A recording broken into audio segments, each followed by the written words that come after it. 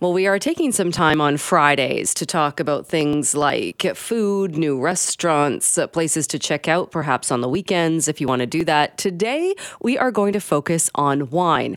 And Tania Tomaszewska, is joining us now, a banking lawyer turned wine professional. That sounds absolutely perfect. Tania, thank you so much for being with us. Hi, Jill. Thank you for inviting me to join today. Well, I'm so excited because I know you're just back from a short trip where you were looking at some BC wines and you advise parties involved with the BC wine industry. You also take part in wine tastings. So we are so happy to be able to kind of tap into your expertise on this. Where do you want to start today? Well, I'm going to be really Canadian, and I'm going to talk about the weather. But more specifically, I thought I'd chat about weather and wine and how they go together. So wine is about a lot of things, but ultimately I think it's about geography and farming. You just can't have good wine without good farming. A lot of this will relate to things like soils, how you take care of your land, the kind of grape varieties you grow, but Mother Nature plays a huge role. Absolutely. I'm glad you're bringing that up because it's so much, isn't it? The wine and the product that we get to enjoy as consumers. You don't think so much all the time about what went into that and things that farmers and wine growers probably had to endure. Absolutely. And let's just have a think about, what we experienced here on the coast where I'm based as well this autumn. For the most part, autumn and harvest season for our growers started really, really late, like in August. Our dog days of summer stretched well into October. We had long, hot, dry, and sunny days. As you know, this led to drought in a lot of places, and that was extremely challenging for a lot of farmers, particularly here on the coast. But on the flip side, it was a boon for many grape growers, and it was really a big shot in the arm, which our local industry needed.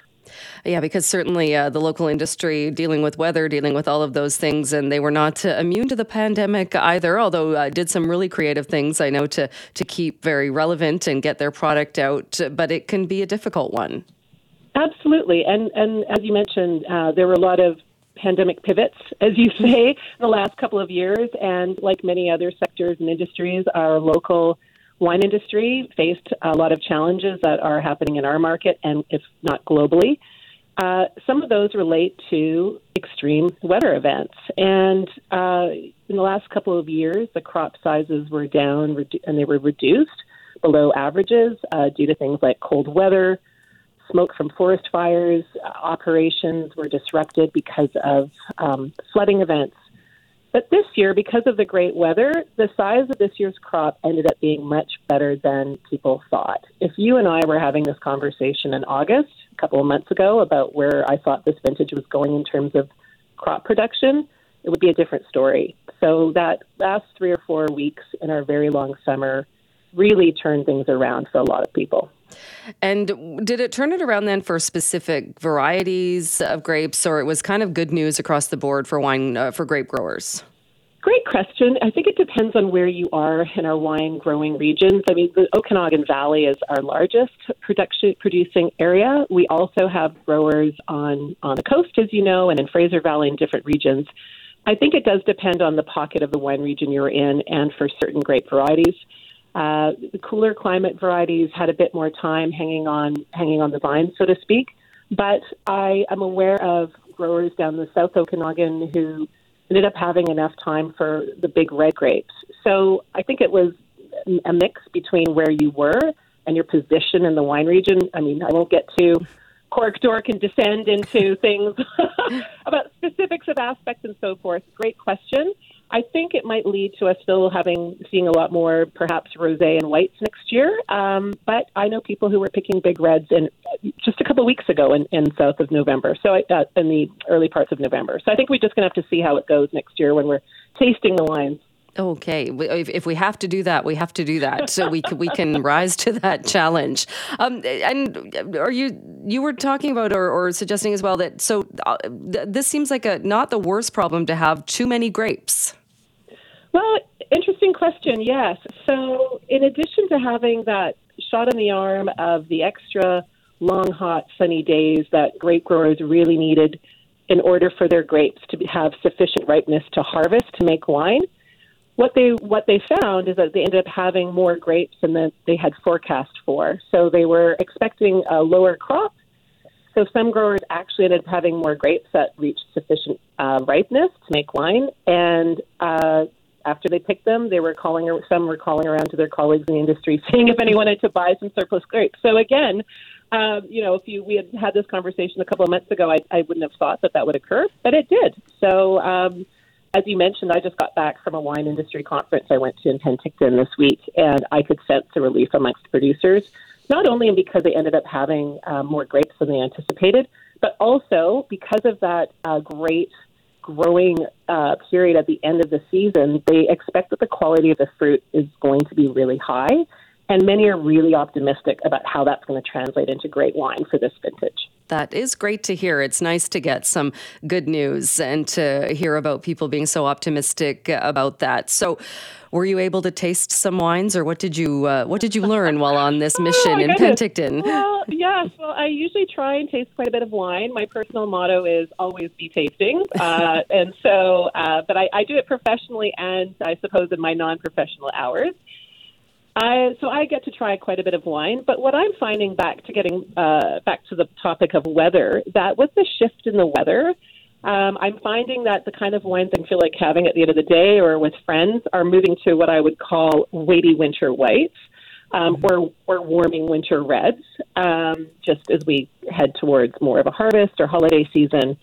So I find for this time of year, I'm liking things like Chardonnay or Viogniers and Merlot-dominant blends and Syrah. So, yeah, in terms of styles, happy to share a few picks if you like. You'd like me to share? Yes, please. Well, in those kinds of styles, we can find wine selections from all over the world across different price ranges to suit our budgets.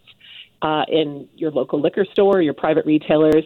But since we're speaking about our local industry today, I thought I'd have a few in mind of some of our small, independent, or family-run wineries in those kind of categories of wine. So a few examples in the whites, I have in mind a Chardonnay from Meyer family. They're based in Okanagan Falls, south of Penticton. I know Chardonnay can be polarizing for many, but I really encourage people to try a Chardonnay. This one is beautifully balanced. I think it goes with all sorts of lovely holiday fare or just on its own and really any time of year. And for those people who are into French wine, Southern Rhone French wines and blends with grapes like Roussanne, Marsanne, and Viognier, then maybe have a look for a bottle called Figaro, and it's from a winery called Terra Vista Vineyards, and that's on the Naramata Bench just north of Penticton. So those are two small family-run wineries, and just examples of those kinds of categories of white wine that I'm enjoying right now during this season. Yeah, it's interesting you said that too, kind of the shift in the weather. And I think people do make that shift, or even if it's not, you're drawn to that other wine and not realizing that it is because it's a bit cooler and they're more, it's just more kind of cozy. Absolutely. And they're great with when we're going into things like roasted root vegetables and maybe some creamy pastas and some more structured seafood or chicken and turkey with stuffing. Those sorts of wines are really lovely. And for people who would like to stick with their whites, but they're coming out of summer, drier, lighter styles, and they'd like to go a bit more weighty and rounded. So that goes as food. And then if I'm feeling that I need the warmth and I'm missing a bit of the sunshine, then I might try some wines from the South Okanagan or Similkameen Valley. So, for example, from Clos de Soleil Vineyards, they have a really nice wine called Celestial, which is a Bordeaux blend, a mix of 4 or 5 different red grapes. And if anyone is familiar with the drive from Hope, Princeton to Osoyoos, the Highway 3, then that is where the grapes come from. And it's just a nice, lovely red wine, a great winter warmer. Is another example. And there you can just kind of feel and taste the sun. So if anyone is wanting to think back to what it was like on those summer days, there's a pick. All right. Any other picks? And also let's get into prices in case people are curious as to what price range these wines are in. Yeah, maybe just while I'm on the red, I get asked often about what we call single variety reds. And so another one in the South Okanagan, perhaps try something from Barche Brothers. So that's, they're again, small producers located on the Black Sage Bench, which is between Osoyoos and Oliver. And I mentioned geography earlier, and that area is really in our one true desert in Canada. So beautiful, long, hot days, and that translates to nice, big, round, red wines in a Cabernet Franc. I quite like theirs, or Merlot or Syrah. So Bartier Brothers. Now, in terms of all of these wines I've just mentioned, one can find them now in a combination of the BC Liquor Store, Jack's, small retailers, or you can always go to the website for those wineries and order directly online. It's subject to stock, and they'll send it to you if you're in British Columbia. And for pricing, these bottles I've chosen or are recommending are in the $25 to $30 category per bottle.